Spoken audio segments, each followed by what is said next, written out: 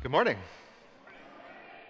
Oh, I love that. Whoever said that really well. Wonderful to be here with you this morning. We're gathered because He is risen. Christ is risen and He has defeated death. And we have the opportunity since Easter over these past several Sundays to reflect on what it means that we have a Jesus that brings life and resurrection to each of us. And we've been looking at different texts and stories where you see Jesus performing these miracles or His followers performing these miracles that just point us, give us a sort of a peek behind the curtain into this new reality that's promised to us through Christ. And so this morning, we're looking at some fun texts a little bit, or at least I think they're kind of fun. And I have a little bit of a confession to make, one that you're probably well aware of. I am a flawed, imperfect pastor. And let me tell you, maybe you've experienced this personally, and I apologize. And if you haven't, I'm preemptively apologizing. But let me tell you a little bit of a story that sort of explains why I'm probably a little bit deficient as a pastor in terms of my skill set. Okay? At the seminary, it was my 4th year at seminary, and I had a class at 8 a.m. called Pastoral Theology.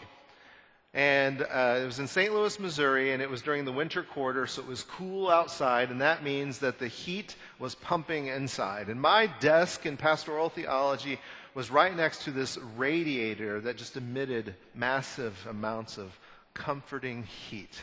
And so I'd get up with my big cup of coffee, and I would sit down in that chair, and the professor would stand up, and not 3 minutes into talking, I would immediately fall asleep. It did not matter how hard I tried. I have no idea what that class was about. I slept through almost every single class until one day during that beautiful nap, mid-morning nap, I'm asleep, and all of a sudden I get startled awake by this loud sound, and I see the professor looking at me, and he says, "Mr. Danner, if you're not going to have the respect to stay awake in this class, then you need to leave. If you're not going to respect me enough to stay awake in this class, you need to leave." And I just, when you first wake up, sometimes you don't really know what's going on. And so, I kind of knew where I was, and I knew who was talking to me, but I was like, what just happened? And because I guess I didn't respond quickly enough, he got visibly more upset. He said, just get out of my class. And so I gather my things together, and I walk out. And I'm freaking out, right? Because I can tell you what, honestly, I went through elementary school, middle school, high school, and college, and now at the seminary of all places, I'm kicked out of class for the very first time in my life. Pastors, or soon-to-be or would-be pastors, were supposed to be good students and do our homework and be really, a seminary of all places, right? In a class called Pastoral Theology of all places, I should be awake and attentive and ready to go. But guess what? Sweet sleep. It came calling every morning at the same time at around 8:03 a.m. It's just funny about this. Your body, who doesn't love sleep, right? How many of you just love to sleep? Oh, yeah, right? I know y'all love to sleep because you weren't here at 7:45. Because we do have a service then, which you're welcome to come to, right? But we do. We have a 7:45 a.m. service. Jim is here usually before me. I'm usually here at 6:15, and he's here at, 5:30. I don't know what time he gets here. But we love sleep. One of my favorite things to do, even if I don't want to, my wife will attest to this, I'll try to stay awake some afternoons when I come home after church in the morning, but my body's like, I'm done. And I just fall asleep. To whatever sounds are going on. I just love it. There's something that feels good about it. And I know you love sleep too. In fact, many of you are unlike me in my pastoral theology class. I have seen people fall asleep just 3 minutes into my sermon before. So I know we all love sleep. And it's interesting how Scripture sort of talks about sleep and how it identifies it, because you see it show up in different themes, but it really is sort of a negative thing, not unlike what I experienced in the seminary. We're supposed to stay awake, keep watch, pay attention, be ready. And in our gospel lesson this morning, Jesus is leading his disciples into the Garden of Gethsemane right before he's about to be betrayed. And right before they go, the disciples are boasting that they would never desert Jesus. Jesus, we're always going to be with you. We're going to be ready to go. Fight the good fight, whatever we need to do. We would never betray you. Right? And so he goes to the Garden of Gethsemane, and he asks them to keep watch and to pray. And he goes off to pray by himself. And he comes back from praying, and he sees them asleep. I mean, it is in the middle of the night, but he sees them sleeping after he comes back from praying, and he says, so could you not watch for me for 1 hour?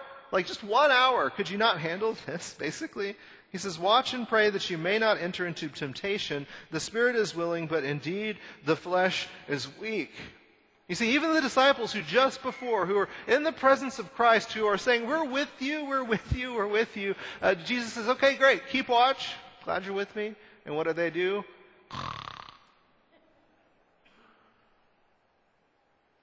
There's a parallel story to this that I kind of see, and it's in Acts chapter 20. People, followers of Christ, they're coming together for worship, and Paul is there preaching. And believe me, my average sermon is about 12 minutes. I've timed this. Some days I actually hit 8, some days I hit 18, but it's around 12, right? Paul is preaching for hours. Hours. And he's preaching so much that he preaches into the night. The text is they're lighting lamps because it's getting dark, and he just keeps yamming on and on and on.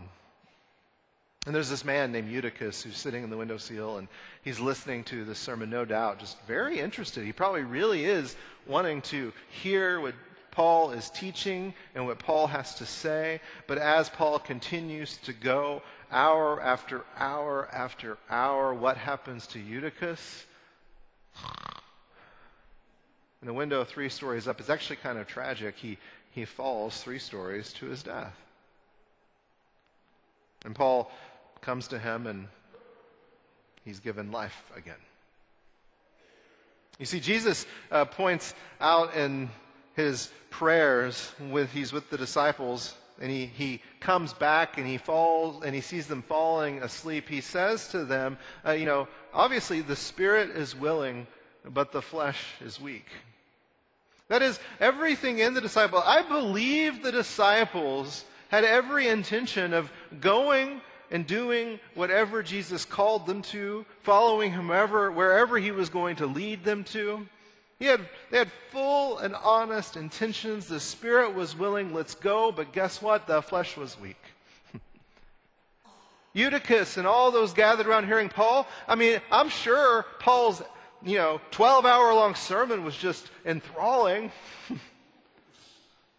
They probably wanted to hear what he was teaching. They probably wanted to understand what was going on and what to learn. And they were leaning in. But guess what? The spirit was willing, but the flesh is weak.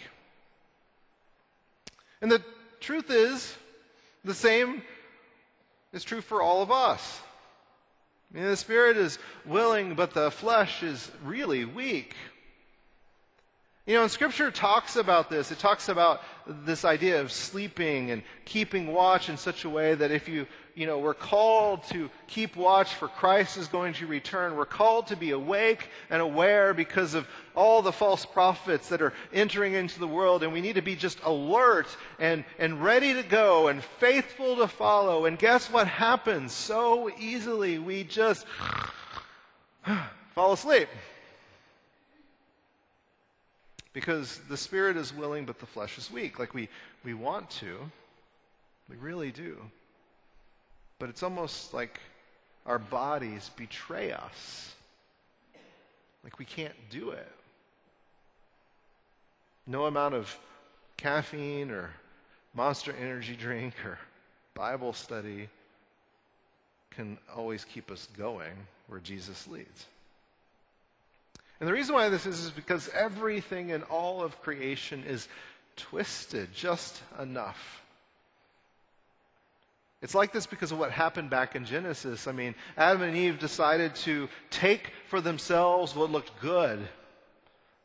And so they traded the image of God that they had to try to become God, to know for themselves what is good and evil, to take what they thought they deserved.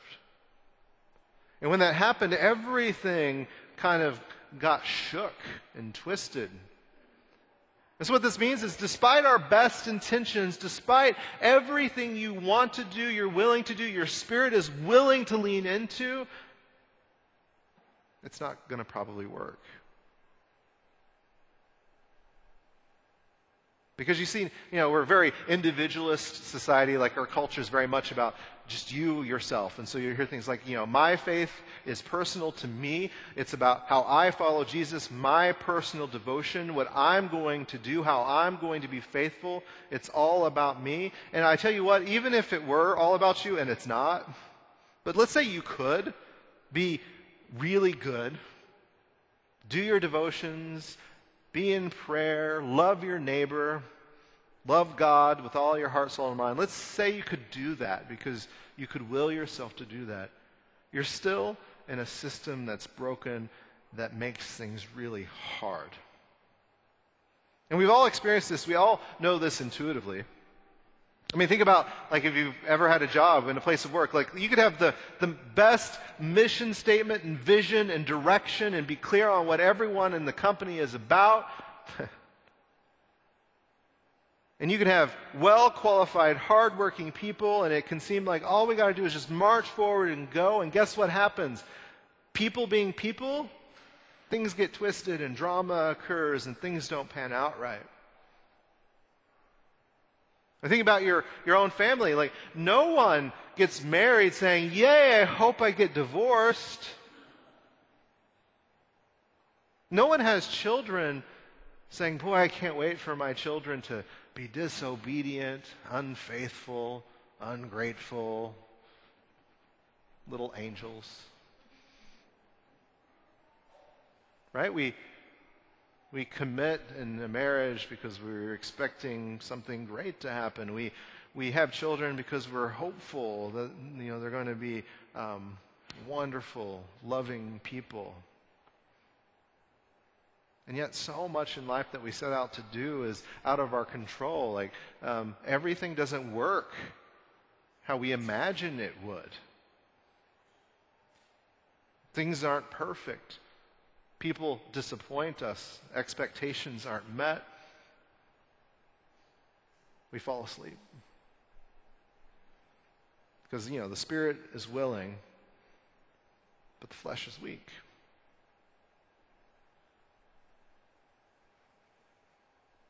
And so Jesus, when he's in the Garden of Gethsemane, he seems a little frustrated with his disciples, and he comes and he sees them falling asleep. He wakes them up. He goes back and prays. And when he prays, it says his prayer, he wants this cup to pass from him. He doesn't want to have to die if it could be any other way. It's not like he's rushing to death. He's going faithfully. And so he prays that this cup pass from him, but ultimately he just says, "I pray that God's will be done." And when he comes back, he sees the disciples asleep. He, goes back off and prays again. And he prays the same prayer. Just, God's will be done. God's will be done. God's will be done. And that's the prayer that we have too. It's that in the mess of the world, we can't do what we need to do, but we continually pray, even in the midst of us struggling against the flesh, the sleep, the lack of watchfulness, obedience, faithfulness, following Jesus as he called us. We realize we can't do it, and we pray that God's will be done, God's will be done, God's will be done. We need him. And so just because we struggle, just because we fall asleep, it doesn't mean we just give up and take a nap. No, forget it, I can't do it. No, it means we do. We try to bring the coffee, so to speak. We try to stay awake. to see what God is doing in our lives and in the lives of people that we're called to serve and love, we look to Jesus and faithfully go. And when we fall asleep, when we're not attentive, when we miss something, God's will be done. God's will be done. God's will be done. And his will is for you to be with him. You notice the disciples don't wake up and go to Jesus. Jesus has to come to them. Just like Jesus has to come to us. In every moment, in every step, he comes to us and invites us again and again and again to be awake, to watch, to be ready. And so at the end of this little section in the Gospel of Matthew, when he comes to them the third time, he says, take your rest later on because the hour is at hand. I'm about to be betrayed into the hands of sinners. And so then the voice of Christ to the disciples is the voice of Christ to us. He says, rise. Rise up. Wake up. Let's go. He wakes them up. He calls them to rise. And then he goes because his betrayer is at hand. Paul, after he is preaching, he goes down to Eutychus, poor Eutychus, and he says his life is still in him. And it says he's up and alive. They take him away alive. He is risen. And they have a little comfort in this reality, this truth. And the same thing happens to us day in and day out. Christ comes to us. The Spirit comes to us. It gives us life. We're called to rise. We're called to go. We're called to live. And so we live in the truth and faithfulness and love of Christ. It's in Jesus' name. Amen.